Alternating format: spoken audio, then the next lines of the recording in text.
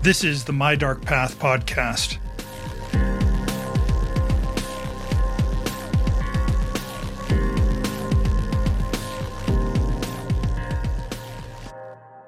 In the waters off Tybee Island in Georgia, about 18 miles from the beautiful city of Savannah, there lurks a danger. No, it's not sharks or hurricanes, although these do pass through the neighborhood often enough. Instead, this danger lives there permanently. Tybee Island has been a vacation hotspot since the late 19th century, known for its wide sandy beaches, warm, gentle waves, and Georgia's oldest and tallest lighthouse. The locals are friendly, the seafood is exquisite, and visitors can brush up on history or spend the day becoming one with nature. It's truly a little paradise on the Atlantic.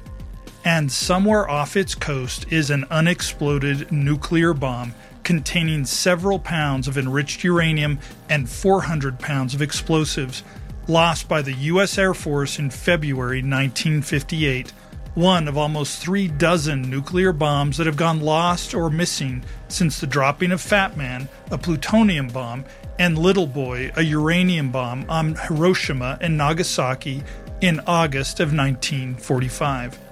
For the past 73 years, we've lived under a nuclear umbrella. Since the Soviet Union acquired nuclear weapons 4 years after the United States did in 1945, the possibility of these weapons being used again has always existed.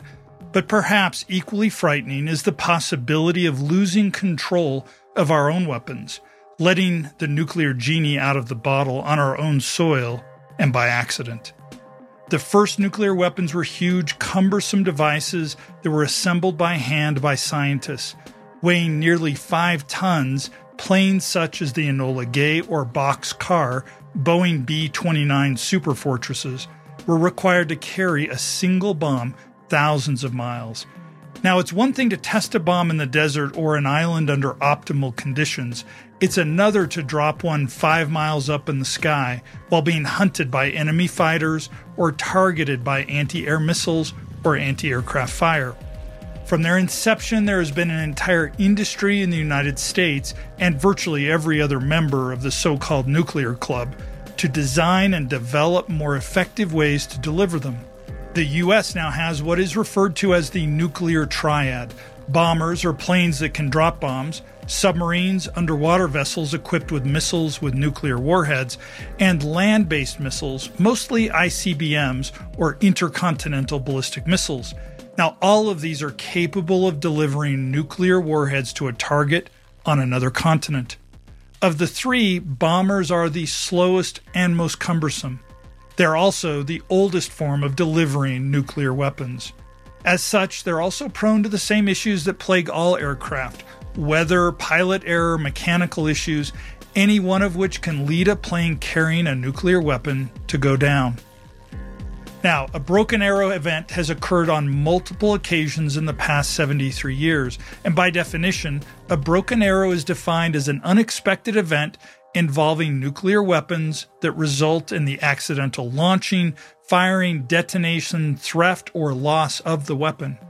In other words, Hiroshima and Nagasaki are not the only times nuclear weapons have been deployed. They are the only times we've intentionally done so.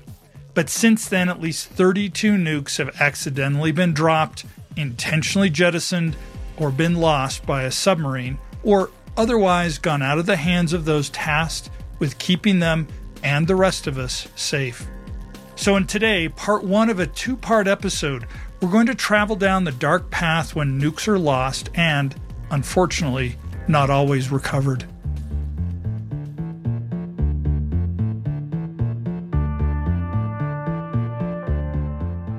Hi, I'm MF Thomas, and this is the My Dark Path podcast. In every episode, we explore the fringes of history, science, and the paranormal. So if you geek out over these subjects, you're among friends here at My Dark Path. See our videos on YouTube, visit mydarkpath.com, or find us on Twitter, Instagram, and TikTok. I hope you'll consider subscribing to My Dark Path Plus on Patreon. For just $5 a month, you'll have access to an exclusive subscriber-only episode every month. We already have a back catalog of episodes there, And to start, they're all about the hidden topics of history, science, and the paranormal from the Soviet era. We have just a few more episodes left in this miniseries, The Secrets of the Soviets. They include one about the most haunted building in Moscow and another about psychic research at the Moscow Academy of Sciences. But no matter how you choose to connect with me and my dark path, I'm so grateful for your support. Finally, thanks for listening and choosing to walk the dark paths of the world with me. Let's get started with episode 46, Broken Arrows, Part 1.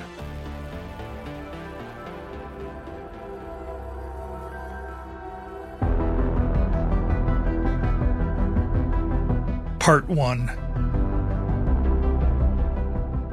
The brave men and women of the Air Force and Navy are tasked with keeping America's nuclear weapons secure and safe, ensuring that they exist ready to be used in the hopes that they never will be. The problem with these weapons is that anything that can be had can also be lost, and that includes nukes. Within 5 years of developing the bomb, we actually lost our first one.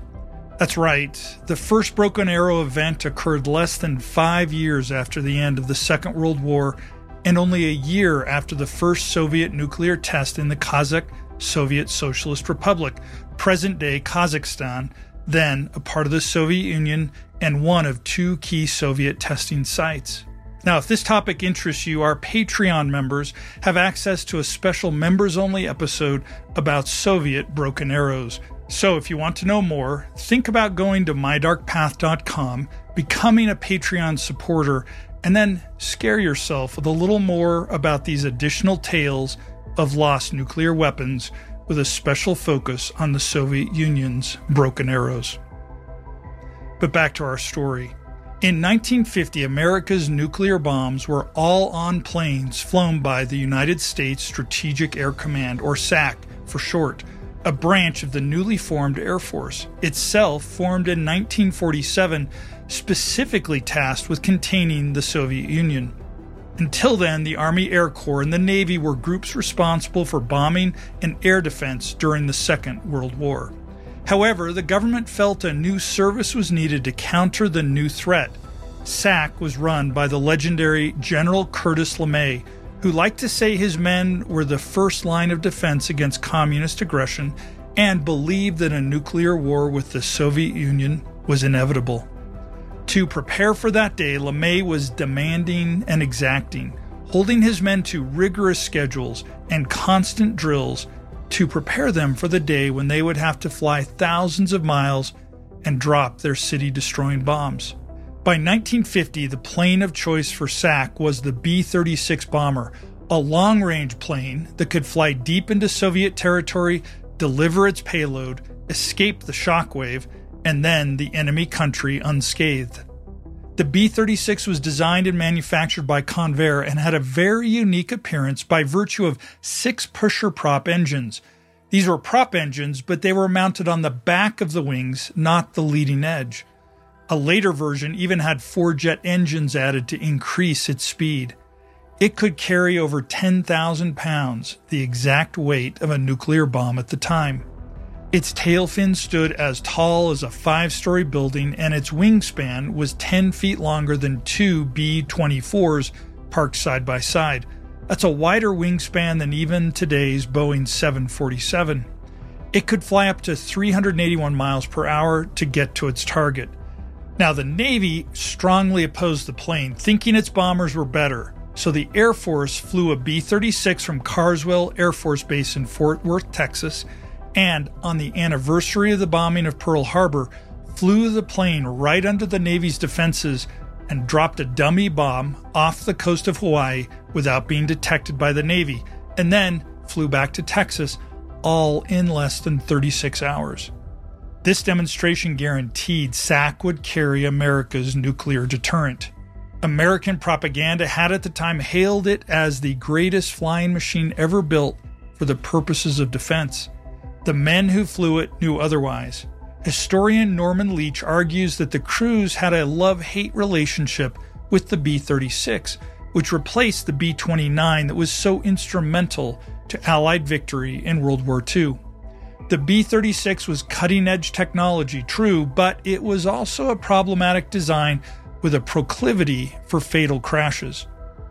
So, on February 13, 1950, a crew of 14 under the command of Captain Harold L. Berry climbed aboard Flight 2075, their B-36, for a routine drill.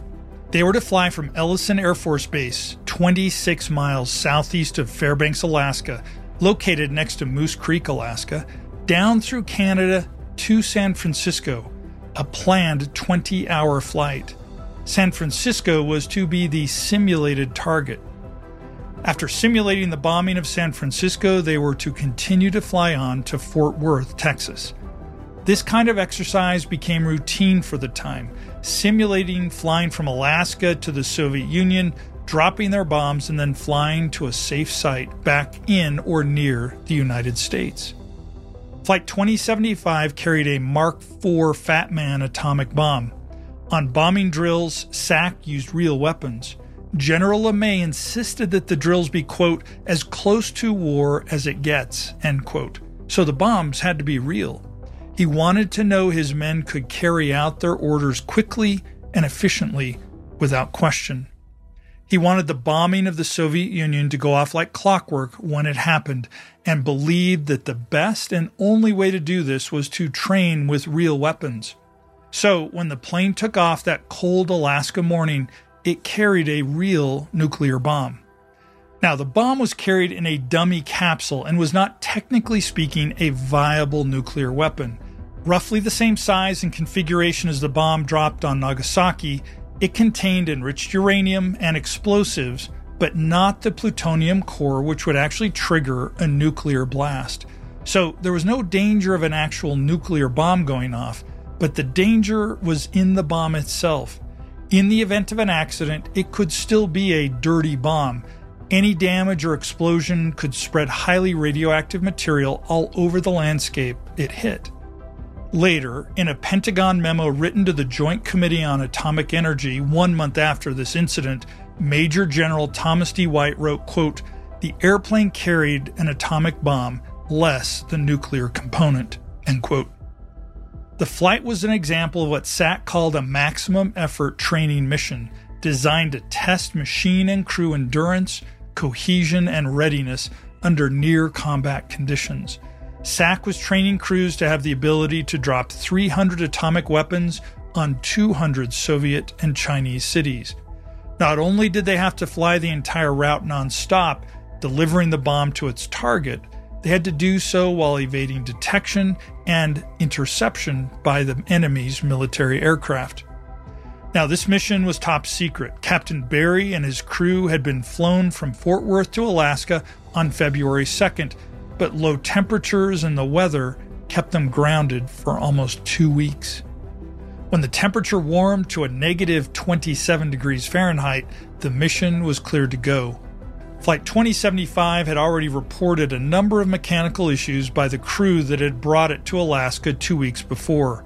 The number 4 engine was having problems. There was a hole in the water tank of engine number 5, and one of the fuel pumps in the Bombay fuel tank was also not working.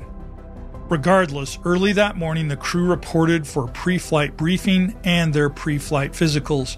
Both crew and plane were cleared to fly with no evidence of illness or fatigue among the men, and no mechanical issues for the plane despite the extreme cold. The bomb was loaded, the final checks performed, and at 2:27 p.m. clearance was given and Commander Berry ordered the 6 engines to accelerate. The plane took off, but despite de-icing, because of the low temperatures, the plane had a thin layer of ice coating it on takeoff. Within 6 hours of its takeoff, numerous mechanical issues started popping up. Neither the radio nor the radar worked, and the repair on the fuel pump failed, meaning engines 5 and 6 would soon cut out. The plane was fighting a headwind and hail as it continued to fight its way south. Ice was also building up inside the carburetors. At this point, the engines then began to catch fire. Anything that could go wrong on Flight 2075 did. The crew struggled to keep the plane aloft. The radio was finally fixed, although the crew was not sure if it actually worked. The first communication of distress came at 11:25 p.m., saying that the plane was in trouble and flying at 40,000 feet, but was changing its altitude to 15,000 feet. Then a second message from the plane came, quote, "One engine on fire, contemplate ditching in Queen Charlotte Sound between Queen Charlotte Island and Vancouver Island. Keep a careful lookout for flares or wreckage," end quote. The crew planned to ditch the plane in Queen Charlotte Sound so that no one could get their hands on American technology or weapons. SAC knew Soviet ships patrolled the waters off Canada's west coast, and there were Soviet spies in Canada. So the standing order was that if the plane was going down, the crew had to make sure none of the technology of the plane or bomb survived or was put in a place where it could not be recovered.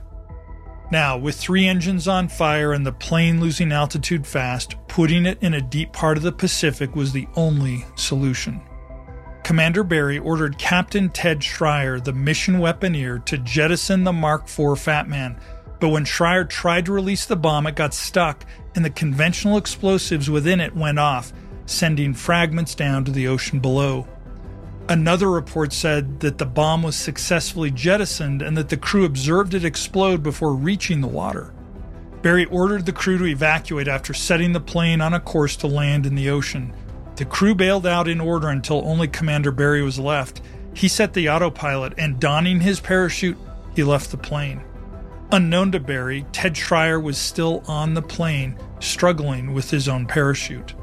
Barry, floating down to Princess Royal Island, hanging from his chute, looked up in horror as he saw the plane turn away from the ocean and begin to head back inland. Given that the plane was on autopilot, that should not have happened. One theory is that Schreier, a trained pilot, had made his way back to the cockpit and tried to turn the plane around so he could gain some altitude and have more time to jump. Given the number of mechanical failures on the plane, it's possible the autopilot also failed and the weather simply pushed the plane where it would. Historian Norman Leach theorizes that Schreier was at the controls, still trying to land the plane safely, flying it all the way to the Alaska border, 300 miles away.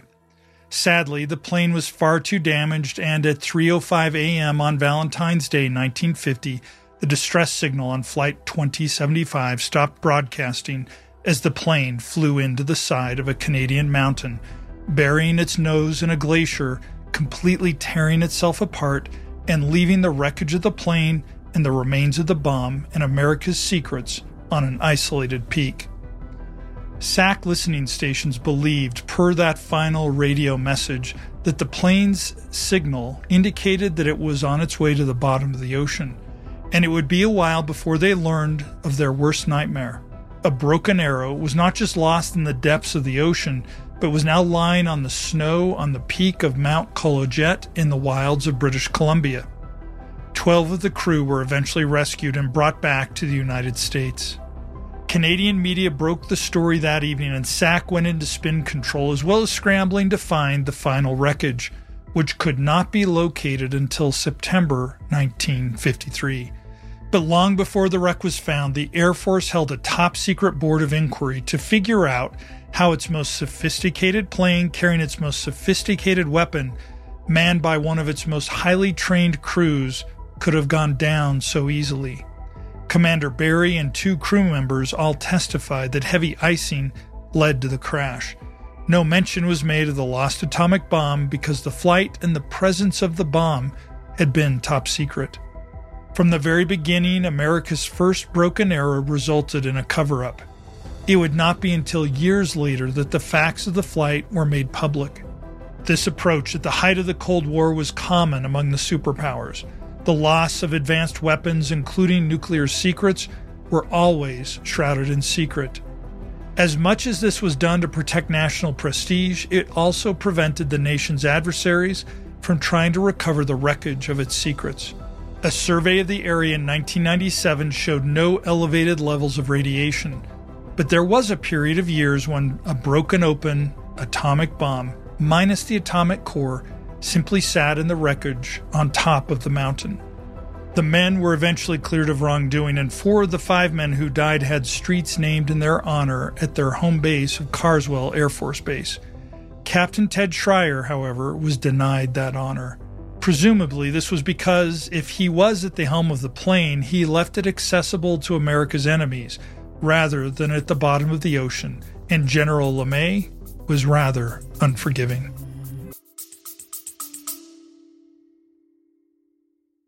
My name is Koji. And I'm Michelle. And this is the Japanese America Podcast. So this is where we look at all things Japanese American. We will bring alive the history, culture, and people that make up this diverse community. In this month's episode, we'll examine Koji's unique family history. To help bring the story alive, we brought on actor and comedian Derek Mew. He was reported to be extremely pro-Japanese and anti-American in sentiment. Her husband was taken into custody by the military authorities under a warrant authorized by the Secretary of War. Who was this enemy of the United States? He was my grandfather on my dad's side. To hear more stories about Japanese America, you can listen to this podcast anywhere you normally download your podcast.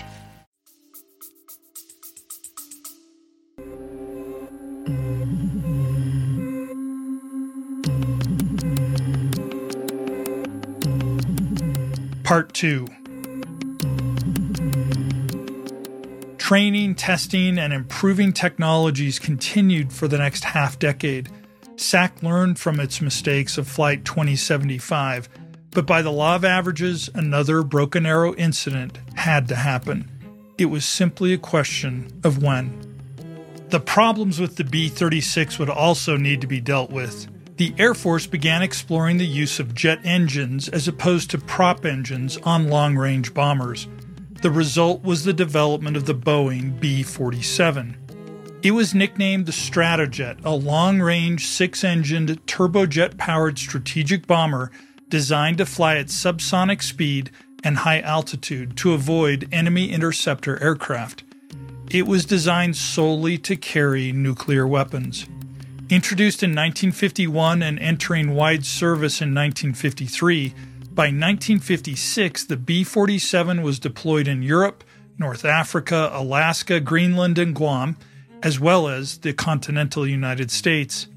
By 1956, the Air Force had 28 wings of B-47 bombers and 5 wings of RB-47 reconnaissance aircraft, with each wing containing about 20 planes each. On March 10th of that year, a Boeing B-47E, under the command of Captain Robert H. Hodgkin, was carrying 2 capsules containing nuclear weapons. It took off from MacDill Air Force Base, located only about 4 miles south-southwest of downtown Tampa in Florida. MacDill was a major base for SAC and the new bomber. The 306th Bombardment Wing was founded at MacDill and became SAC's first operational B-47 jet bomber wing.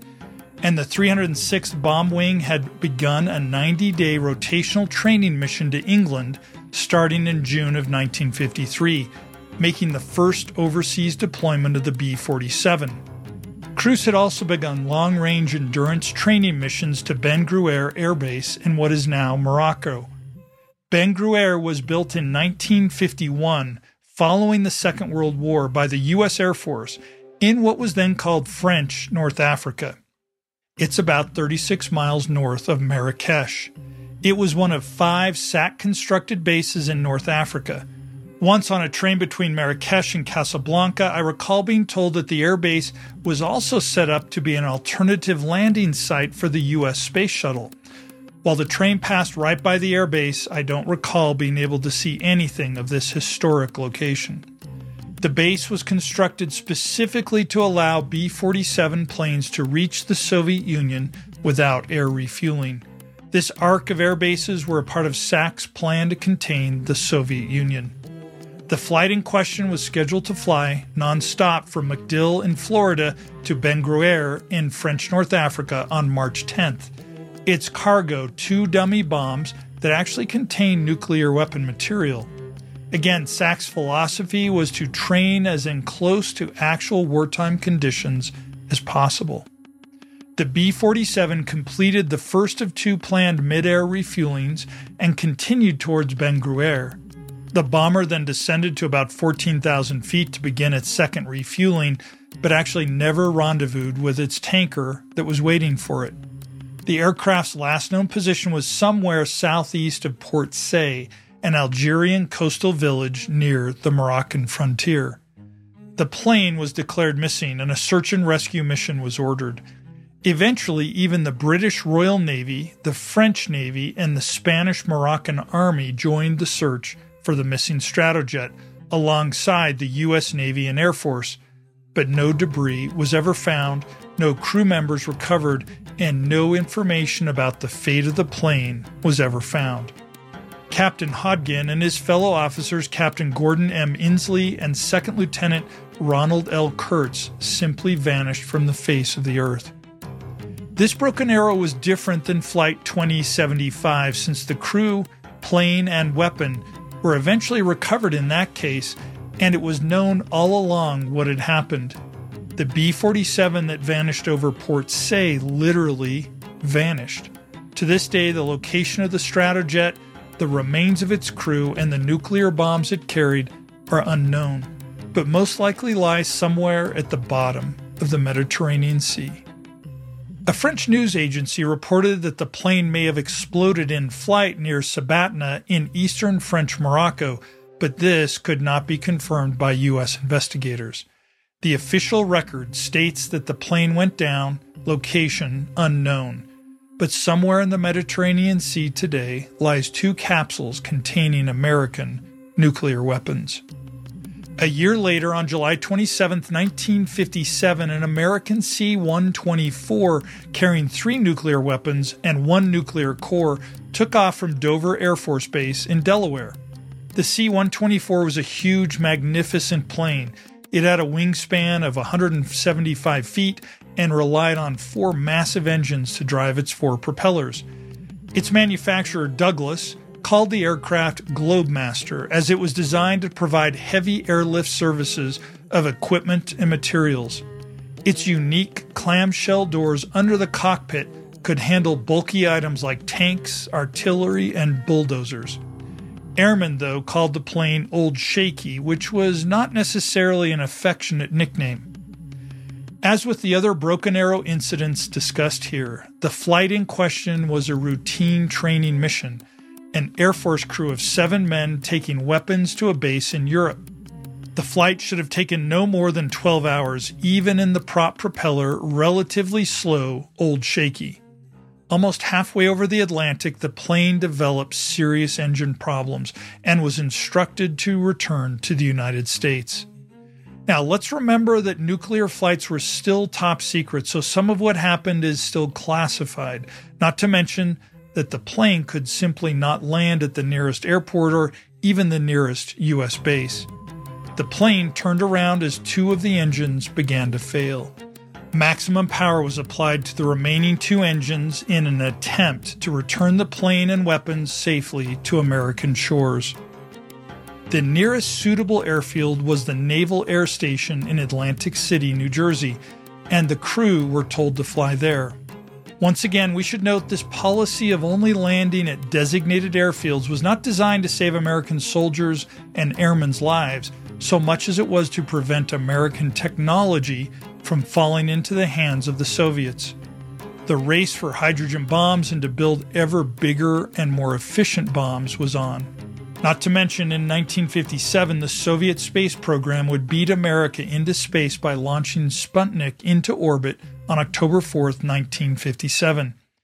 It's hard for us to imagine today how much the Cold War, the technological competition with the Soviet Union, and the need to have the biggest and best weapons obsessed American society, and how threatened the general population felt by every Soviet advance.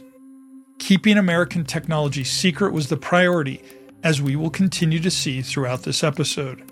If given a choice between saving themselves or allowing the bombs to end up somewhere where Soviet spies might have access to them, the crew was expected to make the ultimate sacrifice.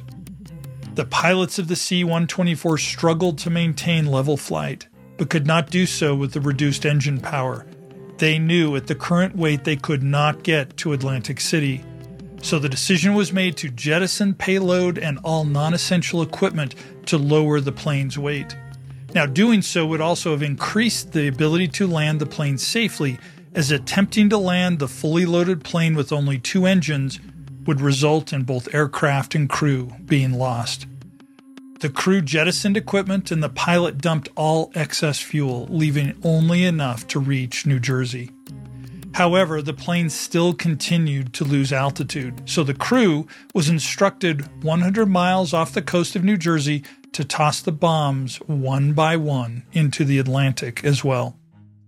The first weapon was ejected at 4,500 feet and the second was released from the bomb bay at 2,500 feet. This final lightening of the load proved enough to allow the C-124 to regain altitude and limp back to the nearest airbase with the final nuclear weapon still on board. The crew reported that to the best of their knowledge, neither weapon detonated, but the impact of the bomb on the ocean's surface from such a height certainly would have caused great damage. The weapons would have sunk to the bottom of the Atlantic. As with the B-47 off Morocco, the missing weapons have never been located or recovered. Somewhere 100 or so miles off the coast of New Jersey, 2 unexploded nuclear bombs sit on the bottom of the ocean.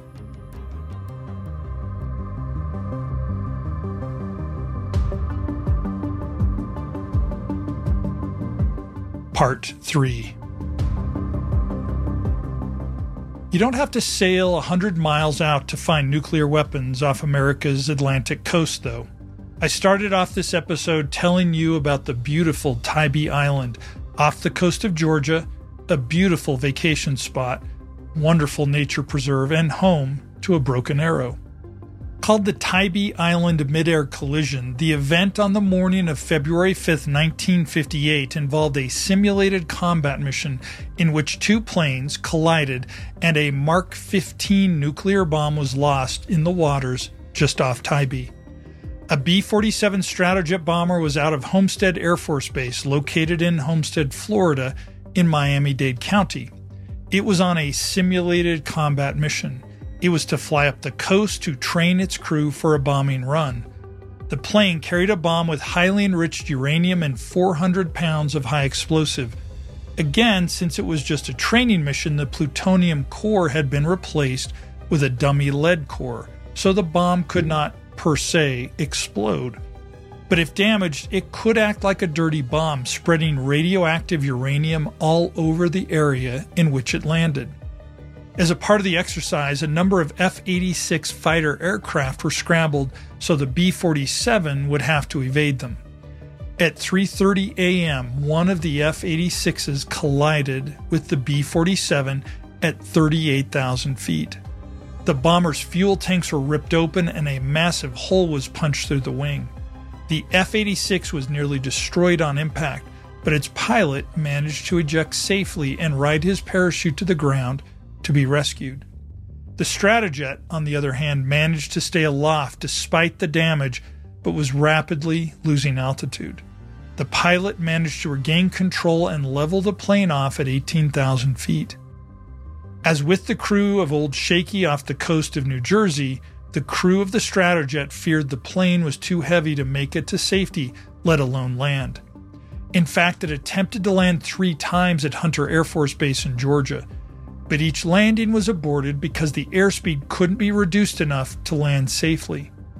Rather than try a 4th time, the crew was instructed to jettison the payload at 7,200 feet into the waters of the Atlantic, and they watched as the bomb hit the Atlantic just off the shores of Tybee Island.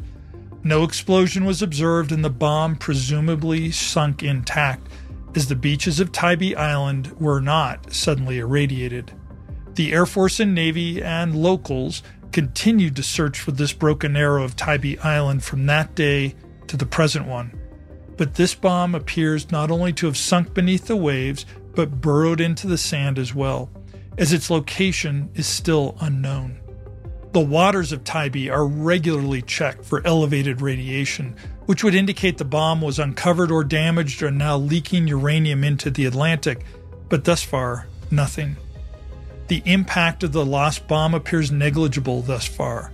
And for now, let's not forget that every unrecovered broken arrow is a rattlesnake that we hold by the tail. Things may be fine now, but we never know when it may turn and finally bite us. Another unrecovered broken arrow occurred only 3 years after that.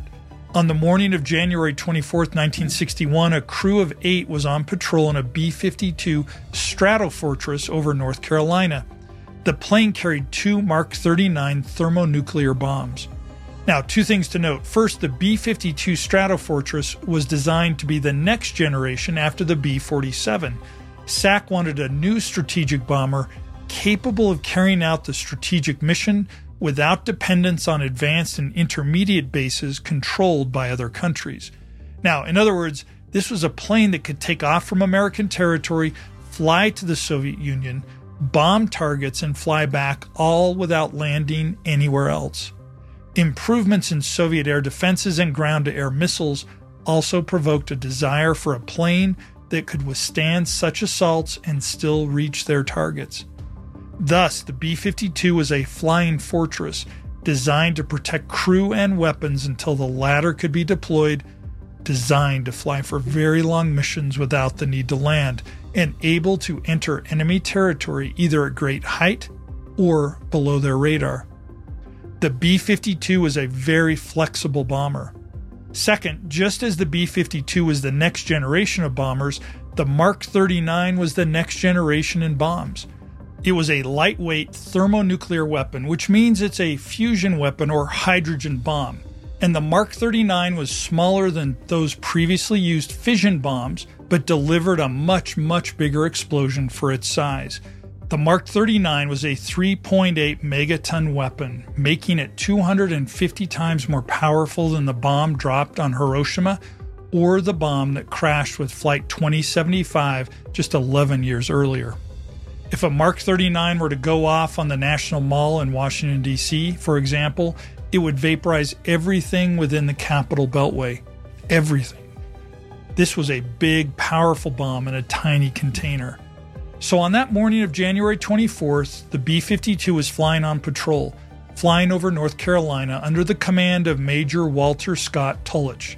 The United States regularly flew such patrols up and down the East Coast in case of a surprise Soviet nuclear attack. The U.S., and for that matter the Soviet Union, always kept a number of nuclear-armed planes in the air, 24 hours a day, every day of the year, so that in the event of a surprise attack, the response would already be on the way.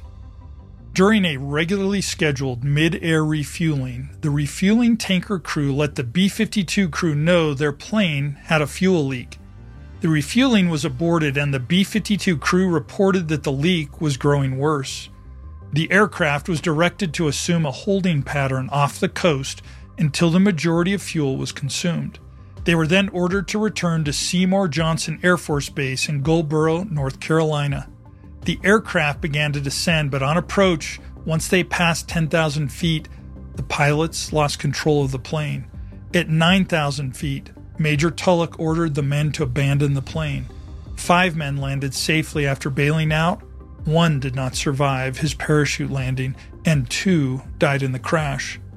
Between 1 and 2,000 feet from the ground, the aircraft began to gyrate and then break apart even before impact, before smashing into the ground. During those gyrations, the bombs separated themselves from the plane, one drifting down on a parachute which opened when it left the plane. The aircraft wreckage covered 2 square miles of mostly cotton and tobacco farms. The bomb that safely parachuted to the ground was snagged on a tree where military crews quickly found it.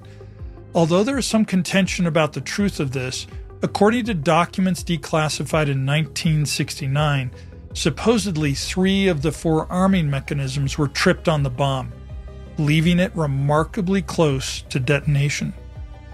Under a Freedom of Information Act request in 2013, it was finally revealed that indeed only 1 unfired switch out of the 4 kept the bomb from detonating when it landed in that tree about 12 miles from downtown Goldboro. Even more disturbing, the parachute of the other bomb failed, causing it to slam into a swampy, muddy field and break into pieces. It took about a week of digging to find most of its parts. On studying this bomb, crews learned that 6 out of the 7 steps of the bomb's automated activation sequence had been completed, meaning it was very close to detonating a thermonuclear explosion. Only one trigger stopped a blast, and that switch was set to arm, yet somehow it failed to detonate the bomb. If either bomb had gone off, not only would the nearby city have been vaporized, the fallout would have drifted over Washington, Baltimore, Philadelphia, and perhaps even up to New York City, leaving a considerable part of the East Coast completely irradiated. Finally, the secondary core of the second bomb was never recovered. It remains somewhere in the mud, possibly as deep as 200 feet in a field in North Carolina. The military claims the secondary core was made up of non-weapons grade uranium-238 and some weapons grade uranium-235. The U.S. Army Corps of Engineers purchased the location of the lost bomb core, ensuring that nothing could be built on the land, but interestingly, still allows it to be farmed. But digging on that property, well, that requires a permit.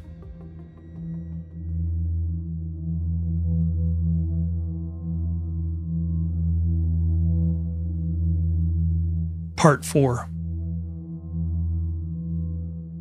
Thus far, all the broken arrows have come from planes crashing or having to drop their bombs to avoid crashing. Broken arrows have come from other situations as well, however. Sometime in late May 1968, the United States lost its first nuclear sub, and with it came the broken arrows it contained. The year of 1968 was a particularly difficult one for submarines. At least 4 disappeared without a trace, presumably all lost at sea. The Israeli submarine INS Dakar, the French submarine Minerva, and the Soviet submarine K-129 all vanished at sea that year, the last of which we will discuss in our special Patreon episode on Soviet broken arrows. The 4th sub lost that year was an American one, the USS Scorpion. In February of 1968, the SSN-589 USS Scorpion, a Skipjack-class nuclear submarine with a crew of 99 men under the command of Commander Francis Slattery, was deployed to the Mediterranean Sea with the 6th Fleet. She was a nuclear attack sub, not carrying missiles, but with 2 nuclear-tipped torpedoes and was powered by a nuclear reactor. The Scorpion stopped at Naval Air Station Rota in Spain and was then ordered to head west to Norfolk, Virginia on May 16th, stopping along the way to observe Soviet naval activities in the Atlantic in the vicinity of the Azores.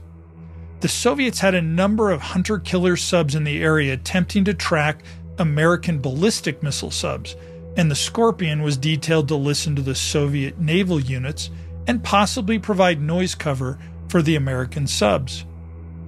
Having completed her observations, the Scorpion was ordered back to Norfolk with an expected arrival day of May 27th. On the 20th and 21st of May, Commander Slattery attempted to contact Naval Station Rota, but the signals only reached a Navy communication station in Nia Makri, Greece, which then forwarded the messages on to the Americans. After that, there was silence. There was no communication from the Scorpion. 3 days after it was overdue for arrival, the Navy launched a secret air and sea search consisting of 55 ships and 35 planes. Secret again, because as a part of America's nuclear fleet, secrecy was of utmost importance. By June 5th, the sub was declared lost. Then, in late October, the wreckage of the sub was found. It had sunk in a depth of over 2 miles of water, about 320 miles south of the Azores. The ship, its nuclear reactor, and nuclear-armed torpedoes, as well as the entire crew, sat in a trench on the ocean floor the Scorpion had carved when it hit the bottom. The sub, however, was destroyed long before then. As the evidence showed, the sub had imploded when it sunk below crush depth. The torpedo room, though, still appeared to be intact. An official court of inquiry in January of 1969 determined, quote, "The certain cause of the loss of the Scorpion cannot be ascertained from evidence now available," end quote. Subsequent inquiries all conclude that the Scorpion was sunk by an unexplained catastrophic event on board. A number of theories have been offered over the years: a hydrogen battery exploding, a torpedo accidentally being activated, structural damage to the vessel, an attempted intentional firing of a defective torpedo to get rid of it, and even a secret Soviet attack. To this day, however, it's still not known why she sank. Now, all of these stories I've told you today have centered on groups of men and women whose responsibility it was and is to protect the United States through the routine training and drilling with atomic weapons. In every case, something went wrong, resulting in the loss of control of a nuclear weapon. Some were recovered, and some were not. Some of the servicemen survived, and some did not. The Cold War was fought without weapons by and large, but it was not without casualties. And we have not even completed the story of the American Broken Arrows. So I invite you to join me for our next episode, in which we'll continue down the dark path of lost nuclear weapons.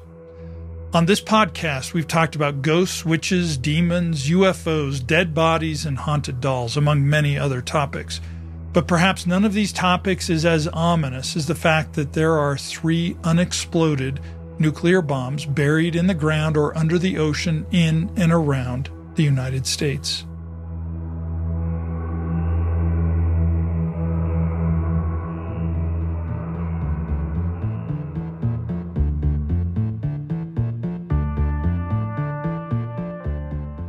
Thank you for listening to My Dark Path. I'm MF Thomas, the creator and host, and I produce this show with our creative director, Dom Purdy. This story was prepared for us by My Dark Path staff writer Kevin Wetmore. Big thank yous to them and the entire My Dark Path team. If you enjoyed this story, please subscribe on your favorite podcast platform as well as YouTube. Please take a moment and give My Dark Path a 5-star rating wherever you're listening. This really helps the show, and we'd love to hear from you. We'll see you again for the conclusion of our Lost Nukes narrative in Broken Arrows Part 2. And just a reminder, our Patreon members have access to a members-only episode about Soviet broken arrows as a part of our special series, Secrets of the Soviets. Again, thanks for walking the dark paths of history, science, and the paranormal with me. Until next time, good night.